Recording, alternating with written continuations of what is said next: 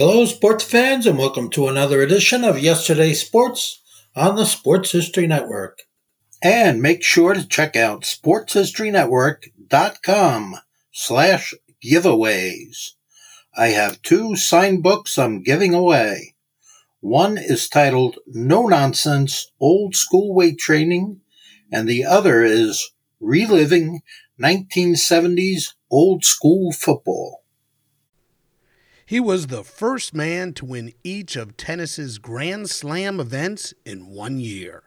His backhand is still regarded as one of the best ever, and the original reason he played the game was simply because his older brother challenged him to enter a local event. The result?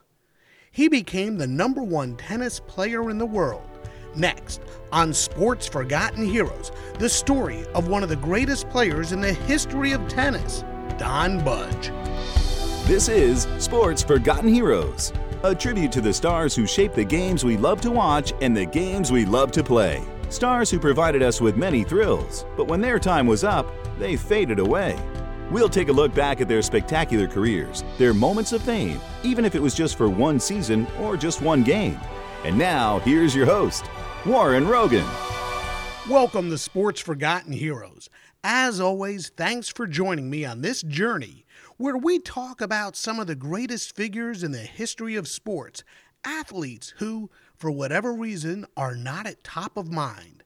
Guys who rose to the top of their professions but were overshadowed by others, or guys whom time has forgotten. And today, we're going to talk with a terrific writer, Marshall John Fisher, about one of the greatest tennis players to ever play the game, a guy who, probably because of the state of tennis today, time has forgotten. Don Budge.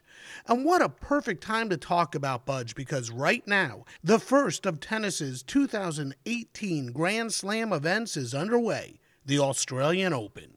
You see, this is the 80th anniversary of the year that Don Budge became the first and ultimately just one of two players to ever win each of tennis's 4 Grand Slam events in 1 year. Now, before we get into today's show, I just want to let you know that Sports Forgotten Heroes is sponsored by Audible.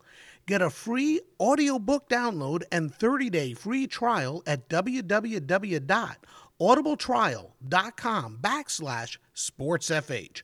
Over 180,000 titles to choose from for your iPhone, Android, Kindle, or MP3 player. Audible is a great way to enjoy your favorite books, especially when you're on the run. Give it a try free at www.audibletrial.com/sportsfh. I also invite you to visit the Sports Forgotten Heroes Patreon page at patreon.com/sportsfh. That's patreon.com/sportsfh. Every day there's a sports quiz, information on upcoming podcasts, historical notes about sports, the heroes we talk about, and there's a lot more coming too. It's also a great way to show your support for Sports Forgotten Heroes. Again, that's patreon.com/sportsfh. Follow Sports Forgotten Heroes on Twitter at SportsFHeroes. Look for our page on Facebook or visit Sports Forgotten Heroes on the web at sportsfh.com. You know, there was a time when tennis was must-watch TV, especially men's tennis. Back in the 70s and 80s, turning on the TV to watch guys like Jimmy Connors, John McEnroe, Bjorn Borg was captivating. It was exciting, one-on-one, mano-a-mano. Exciting, edge-of-your-seat stuff. Today, however, I bet most of you can't name the top American talent. Why is this? I wish I had the answer. I bet the United States Tennis Association wishes tennis was as watched now as it was then. But as popular as tennis was in the 70s and 80s, it was even more popular or held in even higher regard back in the 20s, 30s, 40s, 50s, even the 60s. And one of the game's most popular stars was a guy named Don Budge. He was the man. He had a backhand that players of today would love to possess. And his forehand, well, that was something to behold as well. And in 1938, Budge did the incredible. During the era in which he played, tennis was largely an amateur game. That is, the game's biggest tournaments, and that includes Wimbledon and what is now known as the U.S. Open, was only open the amateurs. And Budge was the best of them. And in 1937, Don Budge won the final 2 Grand Slam events of the year. But he wasn't winning money, and he could have turned pro, which was also a much different game than it is today.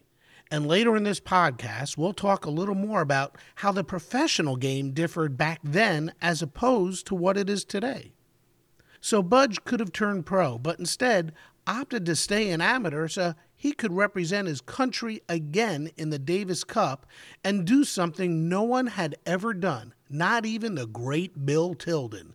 And that's win each of tennis's 4 Grand Slam events in 1 year. And here to talk more about Don Budge and his remarkable career is Marshall John Fisher, who is the author of A Terrible Splendor, a terrific book, which, by the way, is also available on Audible, about one of the greatest tennis matches, if not the greatest tennis match ever played, a Davis Cup encounter between Don Budge and Gottfried von Kram of Germany. Marshall, welcome to Sports Forgotten Heroes. I am so happy you could join me today. Thanks. It's my pleasure. Hey, so tell me about your connection to tennis and what you love about the game so much. Yeah, well, I grew up in Miami and started playing at a very young age, about 8 years old, and I've just been a pretty serious player ever since. I mean, I played junior tennis tournaments in Florida, and although I've been living in the Northeast for 30 more years, still play a lot of tennis, and it's just always been a major interest of mine, and I didn't set out to become a tennis writer or anything like that, but it's something about the sport keeps bringing me back to write about it because there's so many good stories involved. Interesting. That's a great segue into this next question I have for you, which is, I'm a huge fan of sports, in particular sports history. I love to talk about the greats of the game, whether they're known or unknown. I think one sport that gets overlooked today is tennis. But tennis has such a rich history, and at one time, it might have actually been the most popular spectator sport in the United States. What was it about the game that people loved so much? And why do you think we've lost, at least on television, our passion for the game? Yeah, well, it's true that, and I think especially back in the time of when my book takes place in the 30s, it was a much bigger spectator sport, although it was mainly just the major tournaments, and above all, the Davis Cup, which has lost a lot of its appeal, I guess. Although at that time, Davis Cup was a huge sporting event. And then when I was a kid, tennis had a big resurgence as a participant sport as well as spectator. I mean, the tennis boom of the 70s, everyone was playing tennis, and it was just extremely popular. And yeah, that has dropped off, although I guess the U.S. Open is still, I don't know, the biggest spectator event, I think. Mm-hmm. I'm not sure. In some ways, it's the biggest something. I know the U.S. Open is a hugely successful event, but aside from that, people aren't that interested in tennis. But the thing is about tennis is that it was such a big sport back then, I think partly because of the one-on-one nature, similar to boxing. There's great contests between one person and another person, and it was something everyone could do to some extent, as opposed to a lot of sports. You can go out, so it was always a big participant sport as well. But there's just so much drama in a tennis match. As I say, this one-on-one battle, and it's a great athletic contest as well as a mental contest. Right. Again, speaking from a television or a spectator perspective, I think arguably women's tennis is a more popular sport to watch today than men's tennis. And I think that's at least here in the U.S., and I think that's probably because the U.S. hasn't had a male win a Grand Slam event since Andy Roddick won the U.S. Open in 2003. But there was a time when the U.S. men were the most dominant players in the game, and one of those dominant players was Don Budge. In fact, in 1938, 80 years ago, Don Budge did the unthinkable. He became the first player ever, and there's only been a handful of guys, to win all 4 Grand Slam events in 1 year. He won the Australian Championships, the French Championships, Wimbledon, the U.S. Championships. Now, before we get into it, a point of clarification for our listeners. At the time that Budge won the Grand Slam, professionals were not allowed in those tournaments, only amateurs.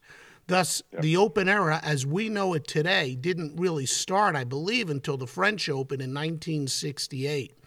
Tell us about Don Budge. What made him so darned good, so much better than anyone else? Yeah, well, Don Budge was, he was just a working-class kid out of Oakland, California. His dad drove a delivery truck and lived in a very modest neighborhood, and but he was just a great athlete, and he grew up right next to a park, Bushrod Park, and he started. There was tennis courts there, and his older brother, got into tennis and was a good player, and Don would hang around and play with him, and then when he wouldn't play with him anymore, he would just hang around the courts and just play with anyone who would hit with him, and he was just such a good athlete. He became very good, and it was almost on a challenge. His brother called him lazy and said if he wasn't so lazy, he could probably win the 14 and under championships that were about to take place in Northern California. And so he went out and played, many hours a day for a couple of weeks, and he went out and won that tournament, and that was the beginning. And, in those days, it wasn't such a widespread network of kids training, I mean, It was a lot different. And so just by being a great athlete and playing a lot, he was able to rise right up, and, within a year, I think he was the California junior champion. Wow. And he just shot up like a rocket up through the rankings. So he had this natural ability for it as well. Oh yeah. He was he loved all sports, and his famous backhand in the tennis world, his backhand is famous as one of the greatest shots ever, and it was sort of modeled on the lefty baseball swing. Had that sort of look to it, and that's how he had learned the backhand. So he was an all sports player, but it certainly became one of the great tennis players. How dominant was he, especially in 1938? Not only did he win each of the 4 Grand Slam events, he won the final 2 the year before, 1937. So he won 6 in a row. Just how dominant was he? How much better was he than the players he was up against? In 37, when my book takes place, he just turned 21, and he just had risen up to become the world champion, which basically meant winning Wimbledon. At that time, if you won Wimbledon, you were considered the world champ, because that was the biggest tournament. And they didn't have computer rankings or anything. Right. They did have they had various committees who would come up with world rankings. But so at 21, he became number 1 and won Wimbledon and the U.S. championships. As you say, it wasn't open then, so it wasn't called the U.S. Open. And he won that big Davis Cup match that my book is about. But at that time, often when someone got to be number 1, they would be tempted by an offer to turn pro and actually make some money, because until the late 60s, as you said, the most famous tennis players in the world didn't make a living at it. They were amateurs. So Budge was offered an awful lot of money at the end of 37 to turn pro, but he turned it down for 2 reasons. One, he had promised to defend the Davis Cup the next year, and that was just a huge point of honor. Mm-hmm. And also, he had this idea, which no one had ever talked about before, to see if he could win the 4 major tournaments in 1 year. No one ever had referred to a Grand Slam before. And that was a really hard thing to do to begin with, but then when you consider how they traveled back then to get to Australia was not an easy chore. Well, back then most Americans didn't go down to Australia to play the Australian, in fact, or Europeans either. It was such a 3-week boat trip. But they were heading down. I think they were heading down there anyway for a Davis Cup, and he decided to go down and make that the beginning of his campaign to try to win all 4 majors. But yeah, if you look at the Australian Open draw, it wasn't their Open, the Australian Championships draws back then, it was almost all Australians, so it wasn't quite the same.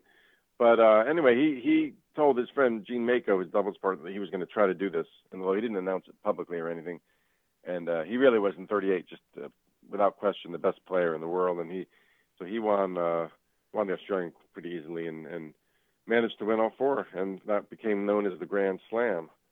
How did he sustain a living? How did he make a living? If you're playing amateur tennis, you're not being paid. So how was he able to do all this?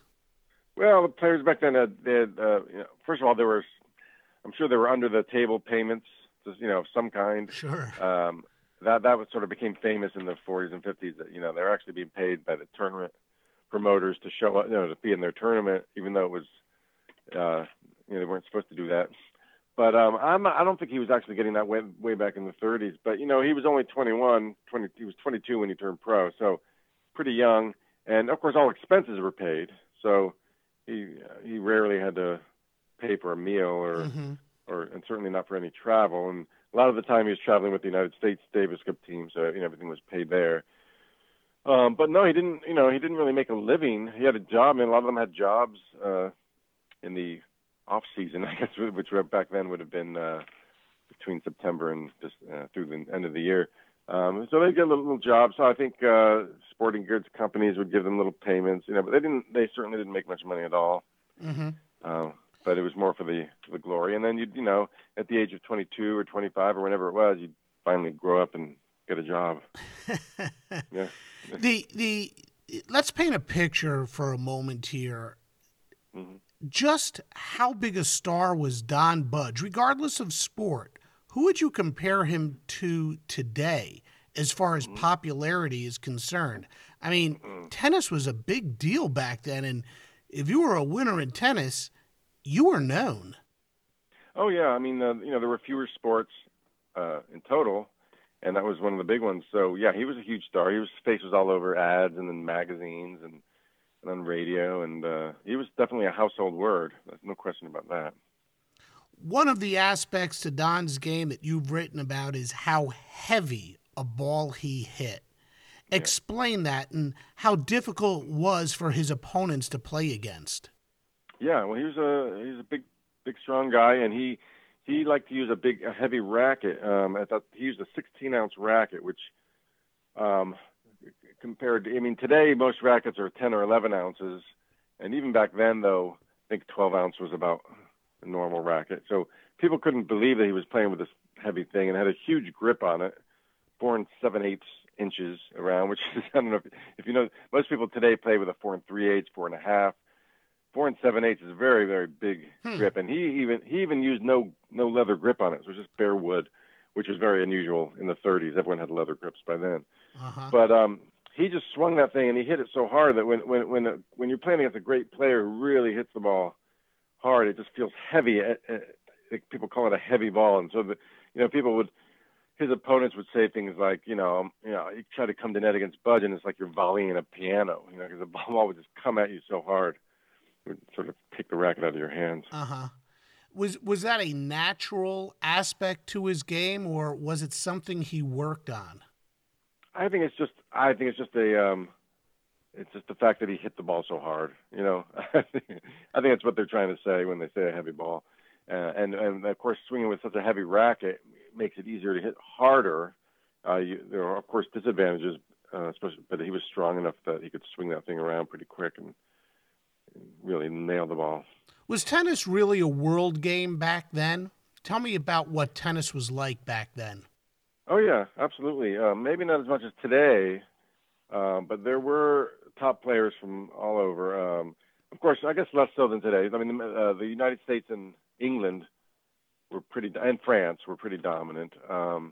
But there were great players on the world tour from as far away as Japan and, of course, Australia and from all the other countries. Germany and Poland had a great player, and it was definitely an international sport. But I guess I would say less so than today. It was more concentrated in the bigger Western countries. Mm-hmm. So he gets into tennis, as you said, by virtue of a challenge from his brother, and he does really well. And I think early on in his career, he forges this relationship, a partnership with Gene Mako. How important was that? And if you can, tell us a little bit about Gene and how the two of them became such good friends. Gene Mako was another really great athlete. Just a natural growing up in Los Angeles in the 30s. And he was considered to be the next great prospect coming up out of California. until Budge overtook him in the 18 and unders championships. And Mako went on to have a great career, although mainly as a doubles player with Budge. They were the greatest doubles team in the world for a while. Mm-hmm. But they became buddies playing the junior tournaments together, and they just got along real well. They liked to go see a lot of jazz wherever they were and have a good time together. Mako had a big injury, I guess, that when he was young that kind of halted his singles rise, but became a great doubles player. He even played a little semi-pro basketball at one point, and he was just an amazing athlete. But they together were their unbeatable doubles team. Was it important to have a partner like Gene Mako at the time, or did it even matter?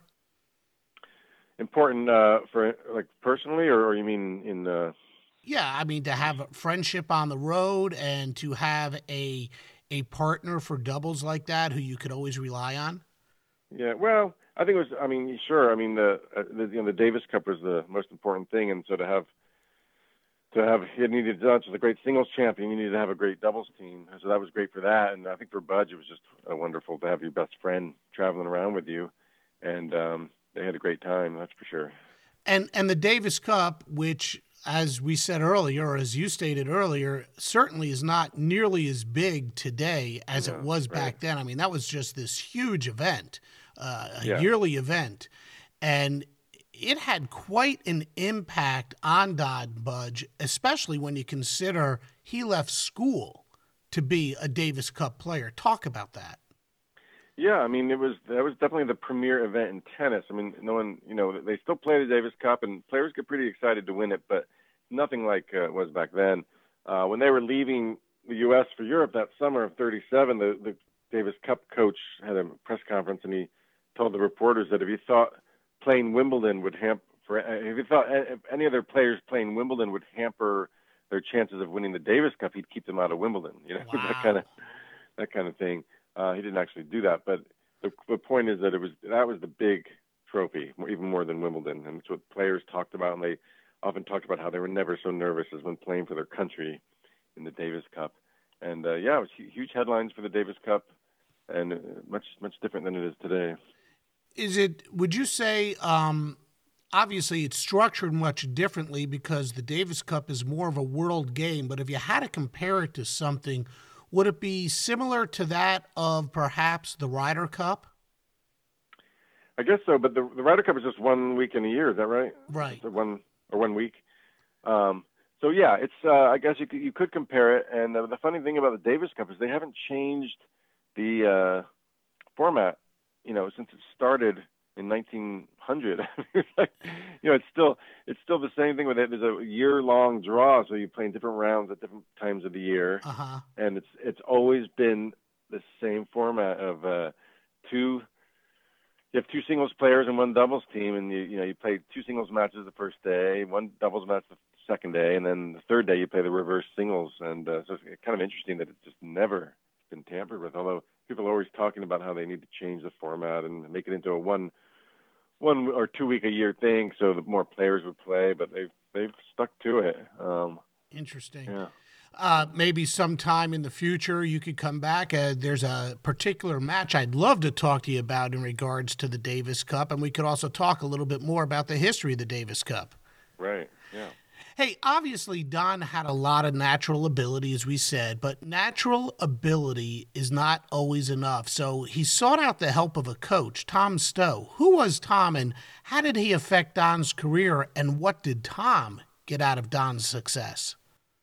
Well, yeah, Tom Stowe was a pretty well-known coach of the UC Berkeley team in California, and very well-known locally.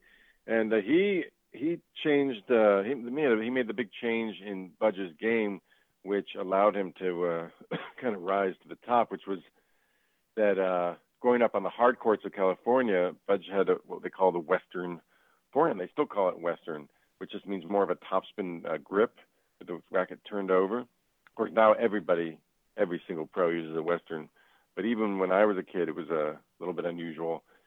And back then, so much tennis was played on grass, where the ball bounces low, that Stowe realized that for him to be a world-class player, he's going to have to change to an Eastern grip so he can pick up these low balls, because when you have that racket turned way over, it's hard to pick up the low balls. And so he made that change. So he began hitting a flatter, harder ball and being able to adapt to grass more. And that was the main thing he did, in addition to just training him really hard and getting him to believe that he was a champion. He could be a champion. How difficult he was a great influence, yeah. How difficult is it to change your grip in tennis? I know that when we talk in terms of golf, they say changing your grip is a process. It takes a while to change your grip, become comfortable with your grip, and then be able to rely on that grip to hit a good ball. Is it the same thing in tennis? How difficult is it? Well, I think, first of all, when you're still a kid or a teenager, it's a lot easier. And, any change you make feels completely terrible. But if you stick at it for a couple of weeks, it'll just become natural to you. It's interesting, though. I can't think of any pro that's really changed his grip after being a world-class pro, at least in my memory. So it's pretty unusual once you've gotten to that stage. But he was, when I'm talking about when Budge was 17, 18, so he was still, I think, more adaptable, and he was able to do it. And how did that affect his game? I mean, obviously he became a champion. Was that is that the key change that Stowe made, or was it a complete evolvement of his game? No, I think that was the main change, although Stowe also, I think, gave him a different attitude, made him believe that he could, a lot of it, so much of it is mental, and he really convinced him that he could be a great player. And just, but changing that grip allowed him to hit the ball a lot harder because it hit it with less spin and hit it harder. Back then, it was very different than today, where everyone hits with huge spin with the current rackets and strings they use and the style. Back then, it was much more of a flat game. You could hit some spin. People would hit little topspin, little slice, but this enabled Budge to hit a nice, hard, flat ball. And then the other thing he did was, I don't think he learned this from Stowe, but he figured out how to take the ball on the rise, which some of the greatest players would do. And so he became a very powerful attacking player, taking the ball early, hitting it hard and flat. Would you switch your grip going back and forth from hard court to a grass court? Would Budge change his grip, go western to eastern, or once you get? I never heard him say or anyone else talk about doing that. No, although I think once you've got your grip set for your forehand, I think it's pretty hard to start changing grips. So no, I never heard anyone mention doing that. I think he was pretty happy with the new one. Even on the hard court. Had a little success with it. For Stowe, that success meant a lot to him too, because he didn't, as far as I could tell, he didn't charge Budge for lessons. He thought that if Budge succeeded, just living off the success of Don Budge would mean so much success to him. Is that not true? Yeah, I think that's the case. I mean, I don't think we'd be talking about him now. He would be probably still known locally as the great Berkeley coach, but he this really made his place in tennis history, and that he played such a big part in the rise of Budge's career. The changes Stowe made in Budge's grip and the change he made to how Budge attacked the ball wound up being the main keys to elevating Budge's game to world class. Now, before we get to those magical years, a quick reminder. Today's podcast is sponsored by Audible, and as you might imagine, research for Sports Forgotten Heroes requires a lot of reading, and now I'm able to do research by downloading books from Audible. In fact, for you, listeners of Sports Forgotten Heroes, Audible is offering a free audiobook download with a free 30-day trial to give you the opportunity to check out their service. Over 180,000 titles available from history to fiction to sports and more. Give Audible a try. To download your free audiobook today, go to audibletrial.com/sportsfh. Again, that's audibletrial.com/sportsfh for your free audiobook. Hey, if you're like me and always on the run and want to read without carrying around a heavy book, Audible is great. Give it a try. It's free. Doing research for Sports Forgotten Heroes is fun. I love reading or listening to little nuggets about the heroes we focus on. And some of those nuggets are uncovered when you listen, and Marshall's book, A Terrible Splendor, is one of those books you can listen to on Audible. And one of the terms I learned that tennis fans of the day used to describe Budge was superhuman. and his racket had a cool name too. You know, another thing I read in your book, a term that was used, Budge was considered superhuman. His shot was heavy. It was powerful. Heck, even his racket, as you said, was too heavy for some. Tell me a little more about his racket. I'm very intrigued by the name, the Wilson Ghost. No, yeah. Well, it was just because they painted it white and they called it the Ghost. It's funny when he was using it as an amateur. Of course, they couldn't have his name on it, so it was just painted white. Actually, had a little picture of a ghost on it, and he loved that racket. And after 38, when he turned pro, it became the Don Budge Ghost. But it was just a heavy bludgeon. I mean, most players just couldn't believe he was playing with that thing. And did he? And I know I'm sure the one they marketed was not 16 ounces, but he had his made heavy.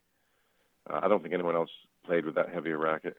You also said that he didn't use he didn't tape his racket. He didn't have a grip on the racket. Yeah. How he must have strangled that racket to keep it from slipping out of his hands. How do you go about playing the game of tennis without using any sort of leather grip or a grip of some sort on the racket? Yeah, well, he actually got this idea from Bill Tilden, Big Bill Tilden, who had been the greatest player in the 1920s. And he also played with no grip. Although at his time, in the 20s, I think most people had no grip. I mean, at that time, leather grips hadn't come into vogue, and people just played with the wooden grip. But they did have it grooved. So you had these lines in it for the sweat to run away. So it had these tiny parallel lines grooved in the grip. And Budge just liked it that way. And so even though in the 30s everyone else was using leather grips, he and also Tilden, who was playing professionally then, those two had the bare leather grip. They just liked the feel of it. Interesting. Another important aspect to Don's game and to the rise to the top of the game was conditioning. At what point did he realize he was not in the condition he needed to be in order to consistently play championship tennis? I mean, this guy was snacking between sets. At what point did he say, you know what, I better stop this if I want to be any good? Yeah, in 1936, the year he was 20, he was in the finals at Forest Hills, the U.S. Nationals, and he lost a long 5-setter, and it was in the hot, great heat, and he was just almost sick to his stomach. He'd been training on Cokes and candy bars, basically. And and he realized then that he had lost, probably because he just was not in the right shape. And he vowed then he was never going to lose another match because of that. So that's when he started training. That off season, that fall after the U.S. championships, he went back to California and he started running. They got into this huge running routine in the hills of Berkeley, and he'd just get up and run every day. And he really completely changed his physical condition, and that definitely was great for him. As we talked about earlier, Don was on the road to success quite early, and perhaps his youthfulness led to some interesting encounters on the courts, especially at Wimbledon, and in particular with the Queen. Can you tell us about some of those encounters? Yeah, well, there's a funny story. When he first year he went to Wimbledon in 36, at Wimbledon at that time, and perhaps still, I think, the difference, I'll tell you the difference then. The rule is that when the royal family, or particularly the Queen, would arrive, the players were supposed to bow to her. But the funny thing back then is that they would just arrive in the middle of a match. They would just, play would stop, and everyone would rise, and the royal family would walk into the royal box at Wimbledon, and players were expected to stop and bow, even in the middle of a point. It seems incredible now, but they would just arrive, and in the middle of a point, the players would just stop. And you mean the ball could be in play and they would stop? Yeah. Wow. I don't know why they had to walk in right then, but that's the way it was then. So is that an official do-over? Yeah, it'd be yeah. But the story goes that Budge, didn't know about this, and that the story is that he was just a young hayseed from Oakland, and that when the Queen arrived and everyone stood, that he waved to her. But probably not quite true. I think it just looked that way. I think he just gave a very awkward I think he was probably just wiping his brow, to be honest.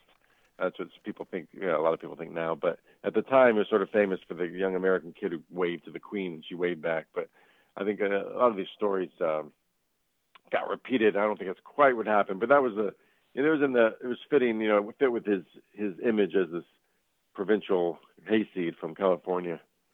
But some of the people, I think, were somewhat taken aback or insulted, but she thought it was sort of cute.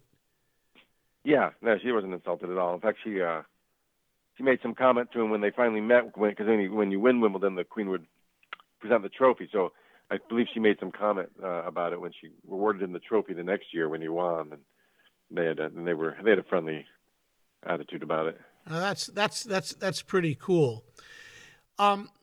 His ascension to number one was it was strategic, well calculated. He learned a lot of lessons along the way.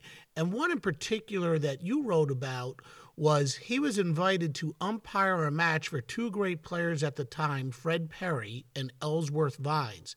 And not only did he umpire, but he took at least some mental notes. Talk about that and what he learned from doing things like that. Yeah, this is what I was referring to earlier. This was, I think, between 36 and 37. And this was a professional match because Vines and Perry had each been world champion as an amateur, and then they would turn pro, and now they were making money just playing each other.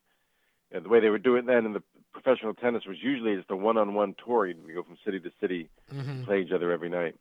And when they were in California, they had Budge be the umpire because Budge was one of the top amateurs. And he said later that he realized watching this match, he was amazed at how Ellsworth Vines and Perry, I guess, took the ball on the rise.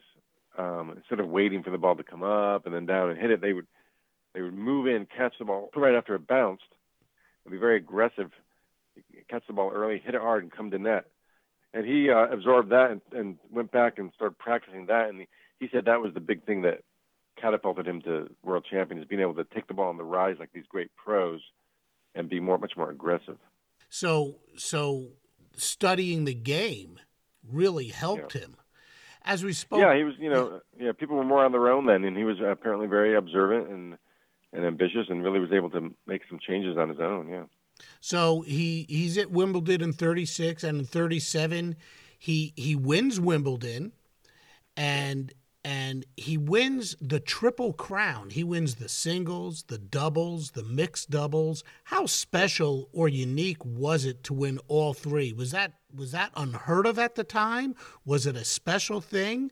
Was it a goal? Tell me about how winning all three championships at Wimbledon, how important, well, we know how important it was, but how special was it?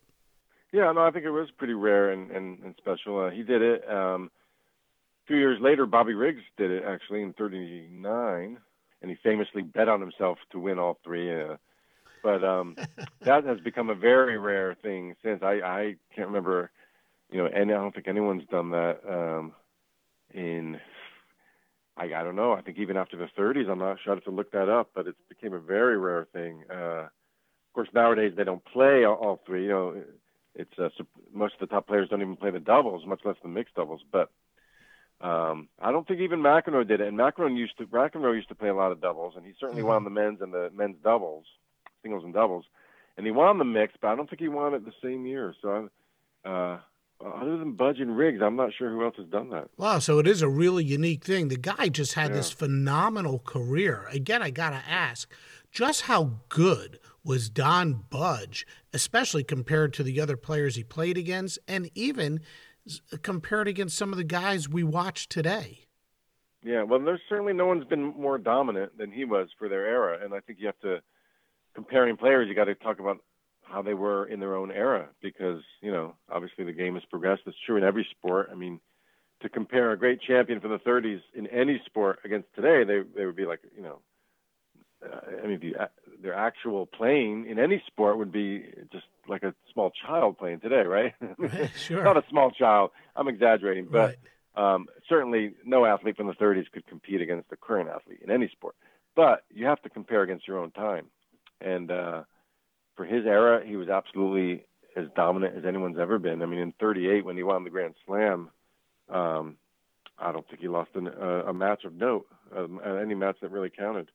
So, a great player, a great athlete, and certainly one of the very greatest players of all time.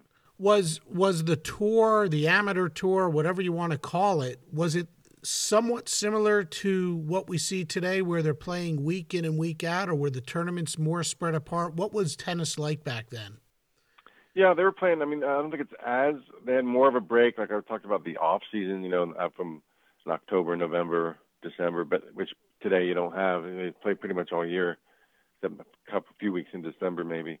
But the rest of the year they were playing a lot. They certainly played. There was the whole American circuit in the summer and the European circuit in the spring, and they were playing a lot of the year. And there were almost as many tournaments. So it was a big deal. Yeah, it's definitely a year-round event or year-round circuit.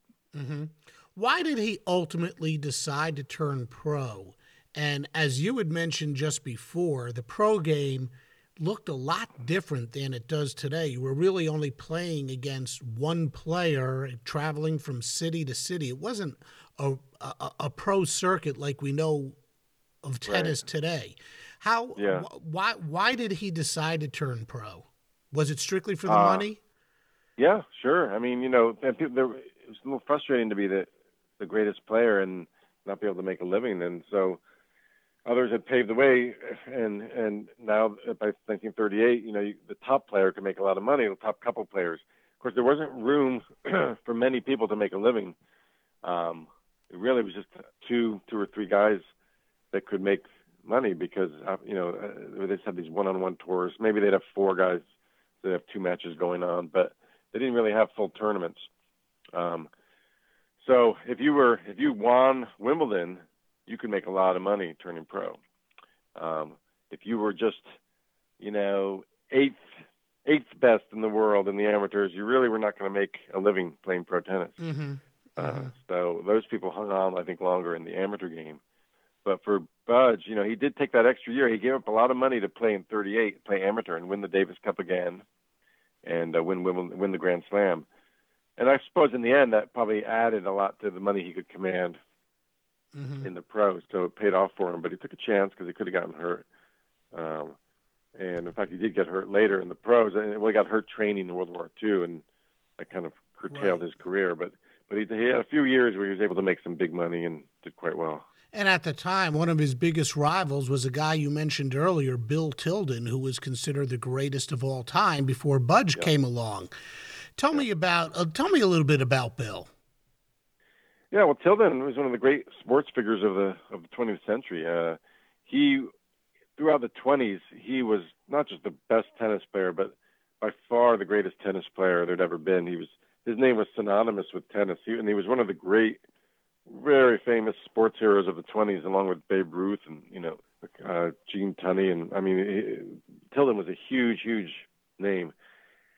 He played amateur until he was 37, 1930, and then he went pro and played pro tennis for years. In fact, he was really still playing when he died at the age of 53 of a heart attack. Mm-hmm. So he was just a very, very, very interesting and kind of tragic figure. But he was, still when Budge was on top, Tilden was still very, very famous as the greatest player. I like the word you use, tragic, because if you do read the book, A Terrible Splendor, Marshall talks a lot about Bill Tilden, and it's quite the interesting life. In fact, Budge's life and Gottfried von Cramm, quite the story. And again, I'd love to have you on again in the future to talk a little bit more about von Cramm and that phenomenal Davis Cup match. Hey, let's talk a little more about Bill and Don Budge. When Don turned pro, he would go on these circuits or city-to-city tours or exhibitions, whatever you want to call them, and this was how they made a living. That was the pro circuit. Talk about the rivalry between Don and Bill. Don probably won more, but it wasn't like he rolled over. It's not like Bill rolled over and let Don win. There were some great matches. Yeah, and I think this was in 1941 when they went out together. So Tilden was 48 years old. and Budge was 25. So Budge was at that point was clearly the greatest player in the world, right at his peak. And Tilden, 48 years old, going out and playing every night all over the country, still managed to beat him 7 times, I think, out of 50-something or 60-something times. But they always had a good match, and the fact that he could, even play with him pretty evenly and beat him a few times was amazing. Tilden was just famous as this incredible athlete who played all through his 40s. He was into his 50s. He was still playing world championship tennis. During this time, and you just referenced it as well, the world was at war, and Budge served as well. And while serving, he sustained an injury that would have a huge effect on his career. What was the injury, and how did he get it? It was just during basic training. I think they were doing obstacle course, and he just tweaked his knee. I'm not sure exactly what he did, but he hurt his knee, and he was just never the same. And after that, he was playing against Bobby Riggs. A couple years they were playing the Pro Tours together, and before the injury, Riggs really couldn't handle Budge. I mean, Budge was clearly the superior player, and but after that, Riggs was able to catch up to him and beat him, and Budge was never quite the same again. After his playing days were over, and for many of the great players of the day, their lives afterwards, I don't know, they sort of seemed sad. They seemed somewhat empty. Sure, Don got married, he had children, he divorced after a while, but I don't know, something appeared to be missing. What was life like after his real competitive playing days were over? I think he bought or ran some sort of dry cleaning business. What was life like? Yeah, it's true, but it's not true that his life was sad. I think he actually had a pretty good life. Tilden's life turned very tragic at the end, but Don Budge had quite a good life. I mean, I think he always had a little regret about that injury and that he could have played a few more years on the pros, playing and staying at the top of the game. But he had made a lot of money, and then he used his name, as you say, in business. And he also was, I think, part owner of the Tri-Town Tennis Club in New York, and gave some lessons, and eventually moved back out to California. But no, I think he had a good life, actually, and he lived a good, long life. And was active in the tennis world throughout. I mean, they always brought him out, to tournaments to be interviewed, and he was never, he was never out of the game of tennis. He was always remembered in the world of tennis, and what can you do? I mean, the athletes live their glory when they're young, Yeah. He had a big name, and the stars would seek him out. He'd go dine at Toot Shore, and the stars would seek him out. I mean, he was a celebrity. He was. And it's funny because he really didn't have that big personality or anything, but he somehow always hung out with the stars, and I guess partly being, tennis stars were big deals in the 30s, and so when he was on top of the game, a lot of the big Hollywood stars were big tennis fans. In fact, some of them came over to Wimbledon to watch him play and to watch the Davis Cup matches. And so when he was home in California, he did hang out with the Hollywood stars a lot, and he'd play tennis with them. And so he did have kind of a glamorous life, yeah. Hey, many experts in the world of tennis still consider Don Budge to be one of the greatest players in the history of the game. They still rank him in their top 10 of all time. And as you mentioned before about his backhand, they say that backhand might have been the best ever. How does his game rank? Yeah, I mean, as I say, you got to compare it to the area you live in, and he was without question the most dominant player of his era, and that stroke was the dominant stroke of his era.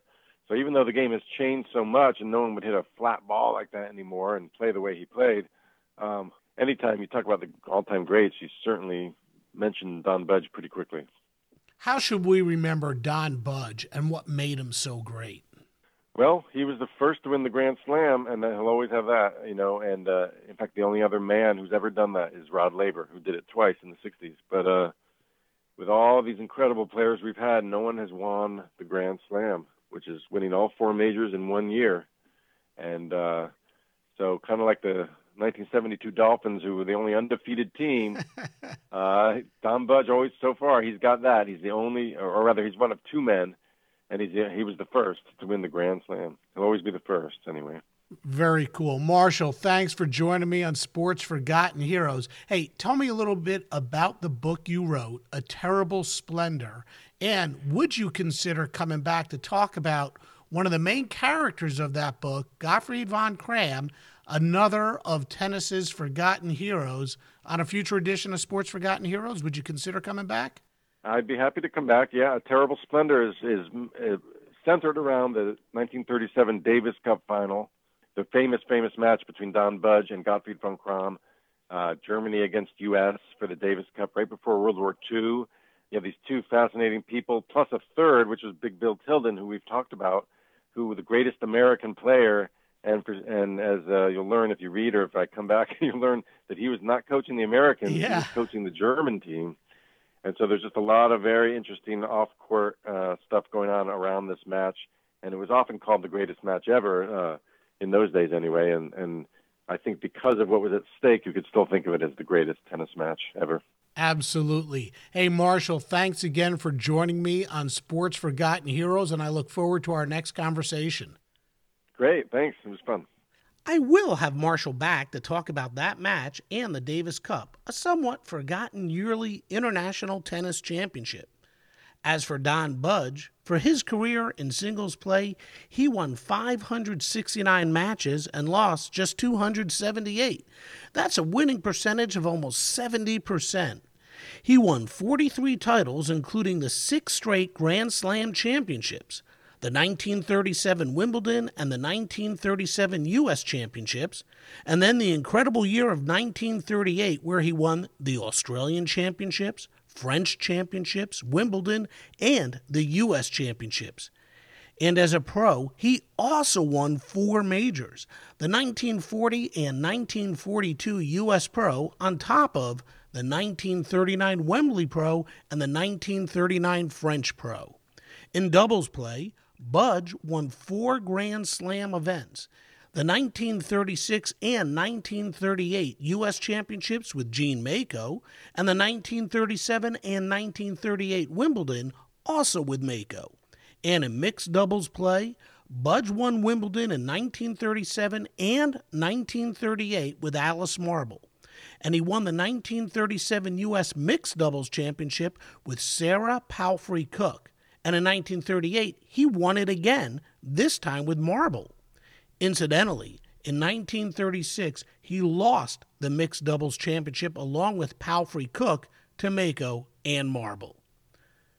Don Budge was elected into the International Tennis Hall of Fame in 1964. For more information on Don, please visit sportsfh.com. Next time on Sports Forgotten Heroes, we're going to visit with author Ralph Hickok for a look back on the career of Pro Football Hall of Famer Johnny Blood, a member of one of the first dynasty teams in NFL history, the early Green Bay Packers. That's next time. Again, thank you to today's guest, Marshall John Fisher, and thanks to you for tuning in, and we'll see you next time on Sports Forgotten Heroes.